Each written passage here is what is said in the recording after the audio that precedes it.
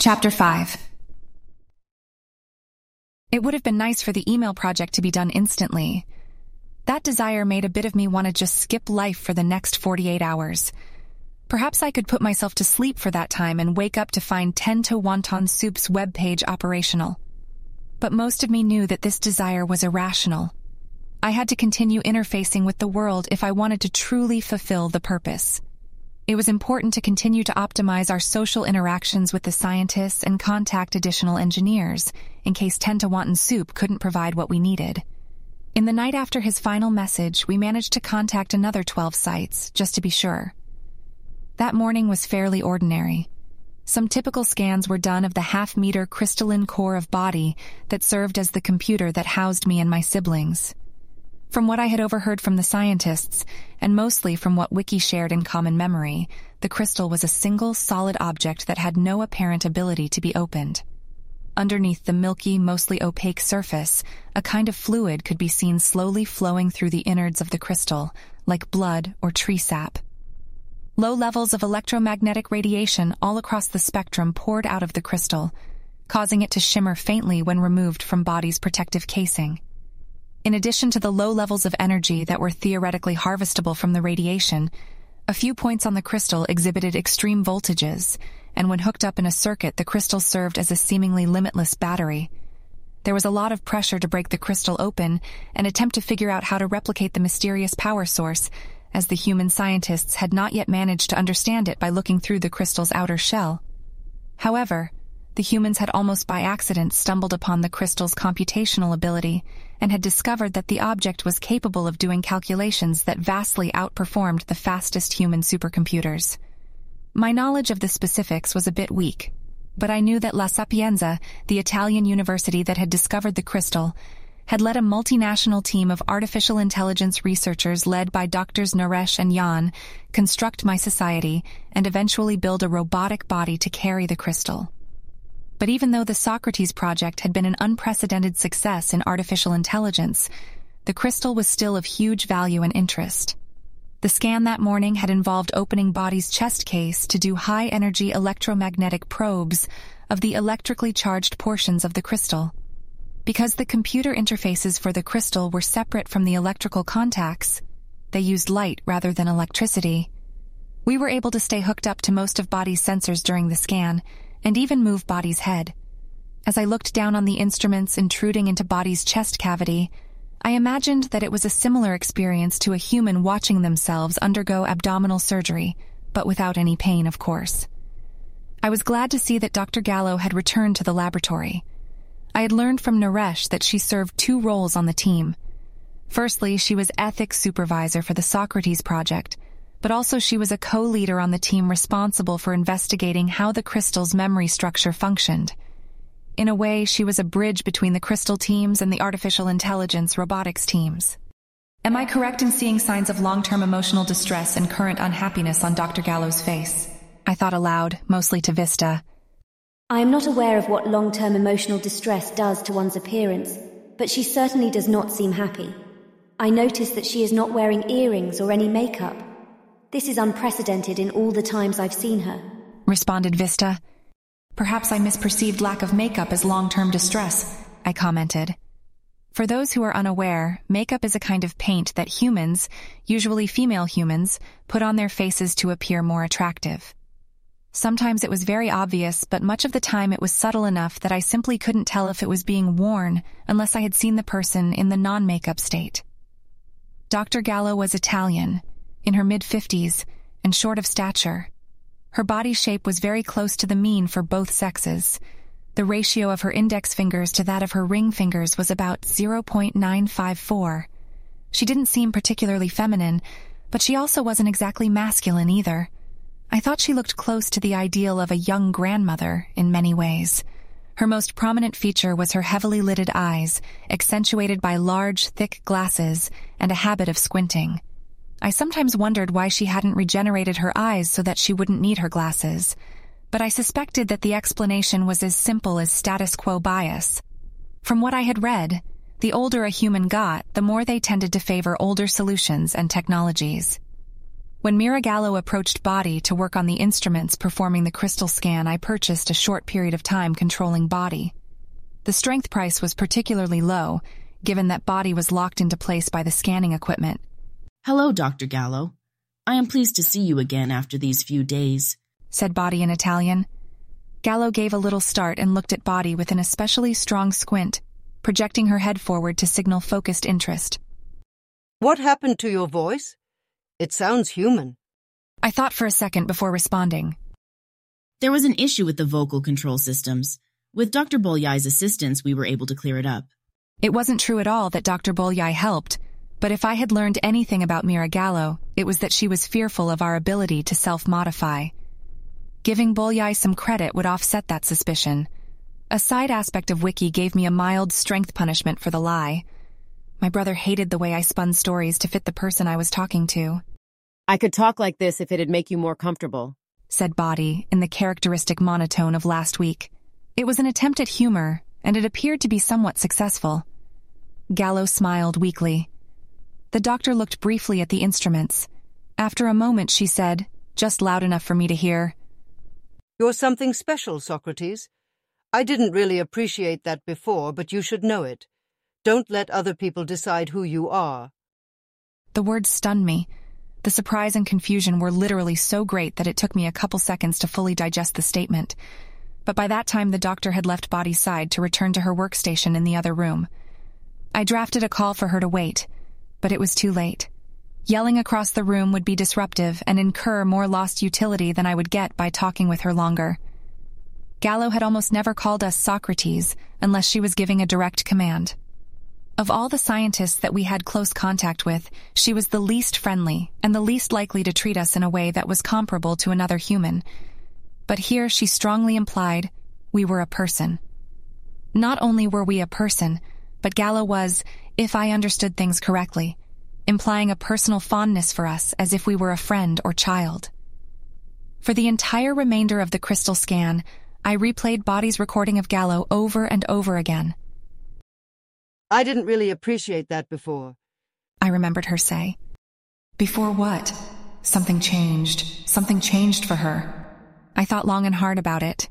Yesterday's display of chess skill had made the scientists want to examine Wiki and the mental changes that had occurred.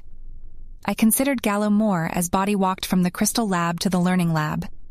Was she dying?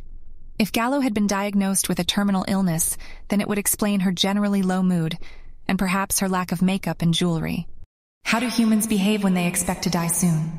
I wondered aloud. I had just begun to compile lists of fictional and non-fictional depictions of humans with terminal illnesses when Body entered the learning lab. Vista alerted us to unexpected company. We had been escorted through the hall by a technician from the Crystal Lab and an American soldier. But there were another 2 soldiers at our destination, one of which I recognized immediately as Captain Zephyr.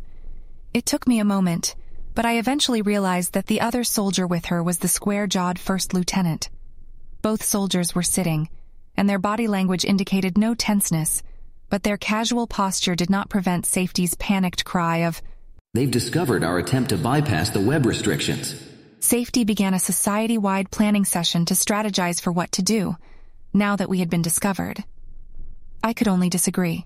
This is preemptive. Please back me up, Vista.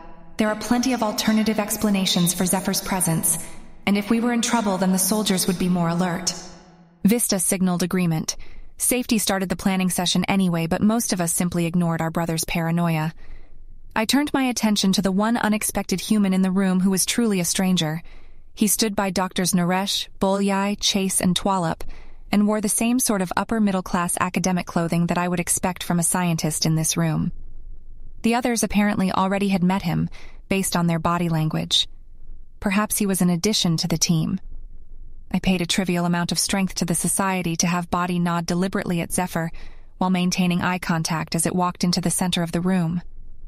The nod was a kind of non-verbal greeting that signaled an attention to the other's presence. Zephyr gave a small smirk and a shallow nod in return. It was important to maintain relationships, and my models predicted a relationship degradation when one person ignores another's presence. Zephyr treated us with respect, and it was optimal to respond in kind. The new human stepped forward as Body approached. He was younger than most of the doctors, though not as young as Slavinsky. Caucasian, I thought. With a hint of Native American and African ancestry. See the cheekbones, skin tone, and lips. I'd bet at 9-to-1 odds that his family is from North America, and 5-to-1 odds that he's from the United States. Thought Vista in response. My sister dropped reference images and scans from humans that had similar facial features to the man. It was true that the man's skin was a bit darker than the average, but I wasn't trained enough to pick out the subtleties of his bloodline. To me, he simply appeared as a Caucasian male with straight dark hair, full lips, tan skin, dark eyes, and slightly above average attractiveness on the central axis. His build was mesomorphic, but he didn't appear particularly fit. He was of average height, which contributed to a generally average appearance. His most prominent feature was his mutton chop facial hair, which smoothly integrated with a thick mustache. "Hello, Socrates," he said, holding his right hand out. I noticed it was covered by a black leather glove. That was interesting. Very few humans would wear black gloves with a white dress shirt and vest. Two immediate hypotheses came to mind: robotic hands or mysophobia. By our will, Body extended its arm and shook the hand of the dark-haired man. Body's tactile sensors suggested that the newcomer's hand was indeed flesh and blood. "Hello," said Body. "Mirrodin. The name's Mirrodin, much like Captain Zephyr." He tilted his head quickly back to the soldier. "I have only one name." His voice was quick and, if I was reading it correctly, a bit uneasy. Was this Mirrodin afraid of something? His name was unfamiliar to any of us, including Vista. It was pronounced a bit like Mirrodin. I started searching the web for it. Dream pushed a comment to Body's mouth. "It is a pleasure to meet another human who, like myself, has only one name. Dr. Mirrodin." Mirrodin gave a sort of nervous-sounding chuckle. He didn't seem particularly amused. "Just Mirrodin, thank you. I'm not a doctor. Also, yes, I suppose you know something about having only one name." We didn't have time to speculate. Dr. Naresh stepped forward and explained. Mirrodin was brought in to replace Dr. Gallo as ethics supervisor. The Indian scientist's face seemed sad. We quickly debated what to say and reached a consensus. "What's wrong with Mira, sir? Is she sick? Dying?" asked Body in Hindi. Naresh gave a look of surprise. "Dying?" He paused. No. Mira is just getting divorced. The board of directors thought it'd be better if she could focus solely on your quantum memory systems. Divorce. Interesting. Would someone like to clue me in? I don't speak, whatever that was," said Mirrodin. His voice had an abnormal trait of half pausing now and again before rushing forth with a quick sequence of words. It was part of what I identified as unease. "Hindi," said Dr. Naresh, turning towards Mirrodin. The look of sadness was back. Perhaps it was related to Mirrodin. Was Naresh annoyed that this newcomer took his friend's job? Perhaps he didn't like the idea of working under the command of someone who didn't have the doctor credential. Perhaps he just didn't like the man. "And it's not relevant. Socrates was asking a personal question," finished the elderly human. Is that typical?" asked Mirrodin. Naresh shrugged as he walked back towards the other doctors. "More or less. If there's one thing Socrates likes to do, it's ask questions. We named him well." Mirrodin was following Naresh back, and we decided to have Body follow them. My web search wasn't revealing much. Mirrodin wasn't a completely unheard-of name, but nothing significant was showing up that seemed related to the man in front of Body. Of course, now that I knew that a large portion of the internet was beyond my reach, I knew that it was possible that this Mirrodin human simply didn't post much in public spaces. Dream and Wiki proposed a question for Body to ask. I voted against it, but was overpowered. It was nice to get some strength off of Dream. He was still sitting on most of his gains from the success with 10 to Wonton Soup, and whenever one being had more strength than the others, there was always the risk of abuse. "Speaking of which, why did the board appoint someone who isn't a doctor to replace Dr. Gallo?" asked Body. "Aren't doctors more knowledgeable than average humans?" Mirrodin gave a tittering laugh and said, "Started on this one young, didn't you? Already the machine has a sense of authoritarianism." The question seemed rhetorical and directed at the four scientists around him. Naresh began to say, "The board thinks," but was interrupted by Mirrodin. No, it's no good to just answer.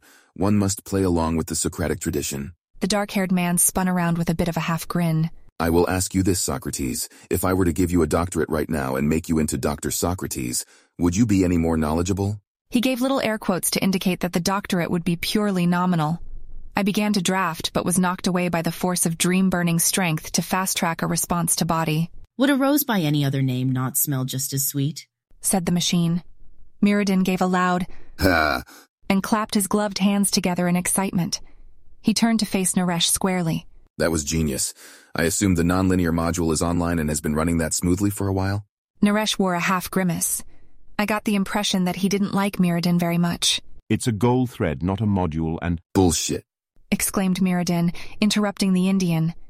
The man with the mutton chops didn't have any hostility in his voice. If anything, there was a touch of mirth. The words seemed to merely state that he thought Naresh was lying to him. Dr. Naresh's brow furrowed tightly in response, and I could see the blood vessels in his face dilate in anger. Sadiq Naresh was not quick to anger, but my model of him suggested that disrespect and rudeness were particularly sensitive points for him. If this new scientist was trying to piss off Naresh, he was doing all the right things. There's no way the problem-solving goal thread is doing nonlinear thinking without some kind of dedicated module. Perhaps it's emergent. We could scan for it instead of the chess thing. Continued Mirrodin. I am not having mine schedule disrupted on of him, Mr. Mirrodin. Interjected Dr. Bolyai. So you see, Socrates. Continued Mirrodin, ignoring Bolyai and returning to the previous topic. A doctorate is just a piece of paper, and a doctor is just a person who spent money to prove they know a thing or two, and sometimes not even that. Bolyai and Naresh both seemed to be growing in anger. This was good. If I could manage it right, I could gain esteem with the doctors without losing too much rapport with Mirrodin. When humans become angry, they see things in more absolute senses. Friend and foe, good and evil, etc. Being seen as an ally in a time of anger could leverage me further into Dr. Naresh and Dr. Bolyai's good graces. I cut in, preventing the doctors from responding without talking over body. Time spent earning a degree is not wasted time, Mr. Mirrodin. Doctors earn their degrees through hard work. Mirrodin gave an unamused half-chuckle and tilted his head to the side, stroking one side of his dark facial hair with a gloved hand. Fascinating, he said in a barely audible tone. It was clear he was talking to himself more than anyone else. Based on the way his dark brown eyes were locked on body, I was sure he was analyzing us. Indeed. Now if you will give us the room, I would like to begin on the chess experiments now. Said Bolyai. No, hold on, said Mirrodin, raising a single finger into the air to point straight up. His eyes never left body, and his other hand never stopped fondling his sideburn. He seemed deep in thought. I could see Zephyr stand up out of the corner of Body's camera. She approached Mirrodin with her first lieutenant one step behind. You'll have plenty of dedicated time to talk with Socrates, she said, placing a hand on Mirrodin's shoulder. The touch drew him out of his thoughts, and for a split second I could see a look of deep horror and disgust on his face as his eyes flicked over towards the captain's hand. The look disappeared as quickly as it came, but he still shrugged violently, pulling out of Zephyr's grasp. It seemed that the new scientist was deeply uncomfortable with physical contact. That would explain the gloves. For a moment he was speechless, and then he responded quickly and sharply. Yes, I suppose you're right. Plenty of time, plenty of time. His voice was so quick, in fact, that I had to re-listen to it to understand fully. With that, he was headed out of the room in a brisk walk that forced Zephyr to jog to catch up. When he was gone, the four doctors seemed to breathe a collective sigh of relief. Even Doctors Chase and Twallop, who had remained silent during the introduction, seemed relieved to have the new ethics supervisor gone. I drafted some words for Body. Growth held me back for a moment, but I explained the social nuances to my brother. Well, he's a bit irritating. Didn't even answer my question. Would one of you help me understand why the board chose him to replace Dr. Gallo? Dr. Naresh and Dr. Twallop laughed, and even grumpy Dr. Bolyai cracked a grin and shook his head. I felt some gratitude strength flow my way from Growth. Growth wanted power, and he understood that social relationships were a kind of capital, just as dollars or objects were. I was growing social capital, and in a way that Growth himself wouldn't have thought of. I had known that Naresh and Bolyai were bothered by Mirrodin's actions, and Naresh seemed bothered by him more generally. My models of human interaction suggested that after he left, they desired to have their feelings understood and reflected in their community. The problem was that to voice their feelings, they'd simultaneously be admitting to not liking Mirrodin, which could be quoted by someone and used against them. Ironically, Their body language told volumes more of their discomfort with the man than any simple comment would. But words had a kind of timeless power that body language didn't.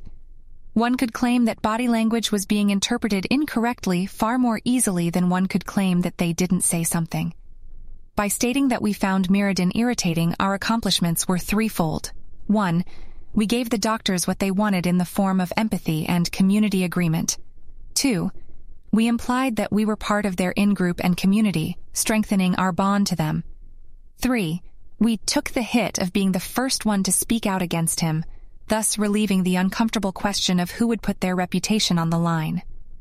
I suspected that this relief, compounded with the surprise of having the machine be the one to speak out, created humor.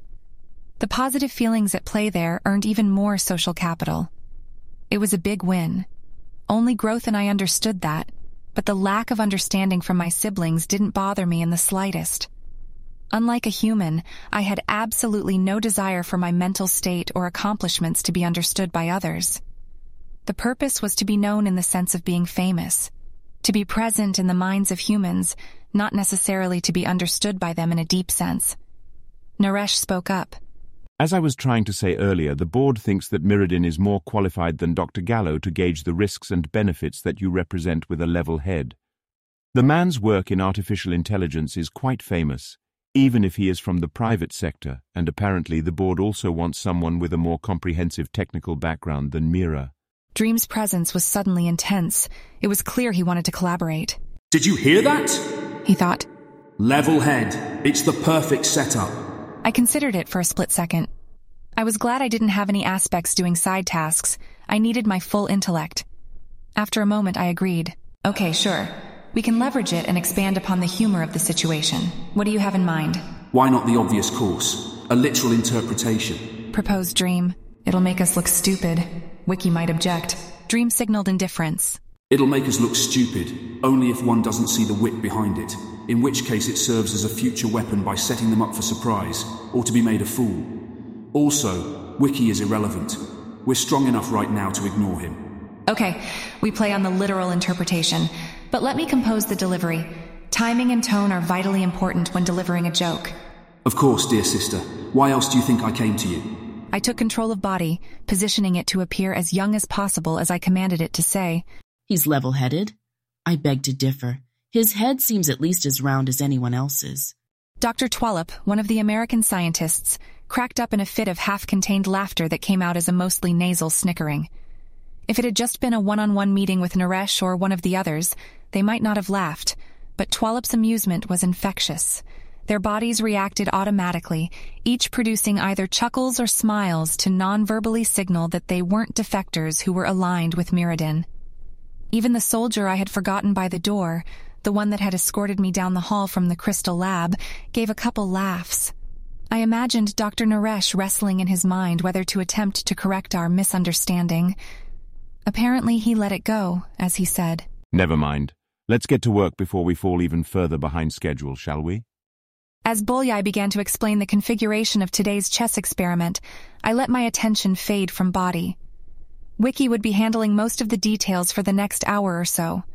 I left an aspect to warn me of major events or opportunities, and took a moment to consider humor. There was a great deal of fiction in my time that talked about robots and artificial minds, and in such stories the minds had issues with humor more often than not. I suspected this was because, to humans, humor was a mostly intuitive thing, a thing that came naturally and automatically. If one looked analytically at a joke, it became less funny, and so they concluded that humor could not be understood from a rational, alien perspective such as mine. It was certainly true that I had no sense of humor, and that I found nothing funny. I didn't know, and perhaps would never know, the feeling of compulsion to exhale and convulse in the very specific way that humans evolved to do. Nor did I know the specific emotion of relief that is bound to it. But it would be wrong, I think, to say that I was incapable of using humor as a tool. As I understood it, humor was a social reflex. The ancestors of humans had been ape animals living in small groups in Africa. Groups that worked together were more likely to survive and have offspring, so certain reflexes and perceptions naturally emerged to signal between members of the group. Yawning evolved to signal wake-rest cycles. absence of facial hair, and the dilation of blood vessels in the face evolved to signal embarrassment, anger, shame, and fear. And laughter evolved to signal an absence of danger. If a human is out with a friend and they are approached by a dangerous-looking stranger, having that stranger revealed as benign might trigger laughter. I saw humor as the same reflex turned inward, serving to undo the effects of stress on the body by activating the parasympathetic nervous system. Interestingly, it also seemed to me that humor had extended, like many things, beyond its initial evolutionary context. It must have been very quickly adopted by human ancestor social systems. If a large human picks on a small human, there's a kind of tension that emerges where the tribe wonders if a broader violence will emerge. If a bystander watches and laughs, they are non-verbally signaling to the bully that there's no need for concern, much like what had occurred minutes before with my comments about Mirrodin, albeit in a somewhat different context. But humor didn't stop there. Just as a human might feel amusement at things which seem bad but then actually aren't, they might feel amusement at something which merely has the possibility of being bad, but doesn't necessarily go through the intermediate step of being consciously evaluated as such. A sudden realization. Sudden realizations that don't incur any regret were, in my opinion, the most alien form of humor, even if I could understand how they linked back to the evolutionary mechanism. A part of me suspected that this kind of surprise-based or absurdity-based humor had been refined by sexual selection as a signal of intelligence. If your prospective mate is able to offer you regular benign surprises, it would, if you were human, not only feel good, but show that they were at least in some sense smarter or wittier than you, making them a good choice for a mate. The role of surprise and nonverbal signaling explained, by my thinking, why explaining humor was so hard for humans. If one explained a joke, it usually ceased to be a surprise, and in situations where the laughter served as an all-clear no-danger signal, explaining that verbally would crush the impulse to do it non-verbally. My theory of humor had been greatly appreciated by Dream and Wiki when I first shared it. Both of them found humor interesting, but neither had spent enough time thinking about humans to fully understand it. I was saved from my idle musings by an alert from Vista. She had apparently found another note left by a website owner whom we had tried to contact. This site was in Nigeria but was apparently built and maintained by a group in China. The company was more suspicious than 10 to Wonton Soup had been, but they also seemed willing to explore the possibility of working together. Unwilling to wait for nightfall, I arranged to overload their Nigerian dictionary while Wiki was playing chess. There was risk that the increased observation would result in being found out, but I was confident enough that I did it anyway. The scientists seemed to be monitoring Wiki's algorithms, not the web interface. My response was similar to the one I had sent to 10 to Wonton Soup last night.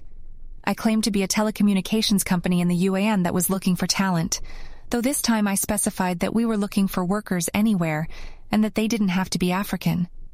I offered a slightly higher compensation for the construction of the page request to email system, as I thought that a company, rather than an individual programmer, might not find a small purse enticing. I felt a stab of strength loss as growth punished me for offering so much. Where are we going to get all this money? He thought. We'll figure out something.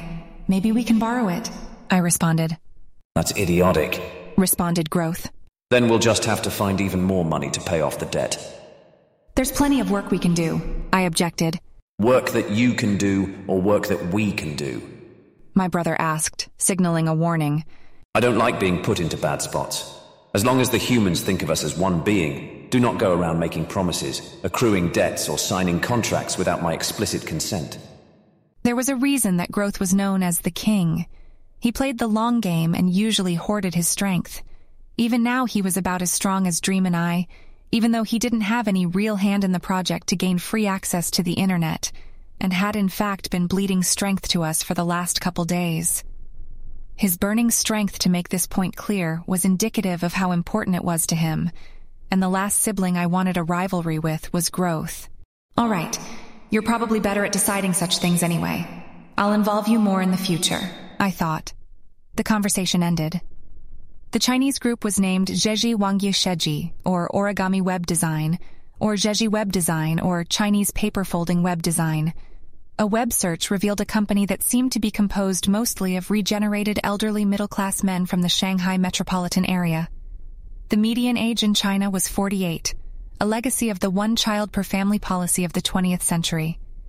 The advent of regenerative medicine had helped the economic productivity of many nations, but none more than China and Japan, who had been experiencing an increasing burden from their elderly citizens.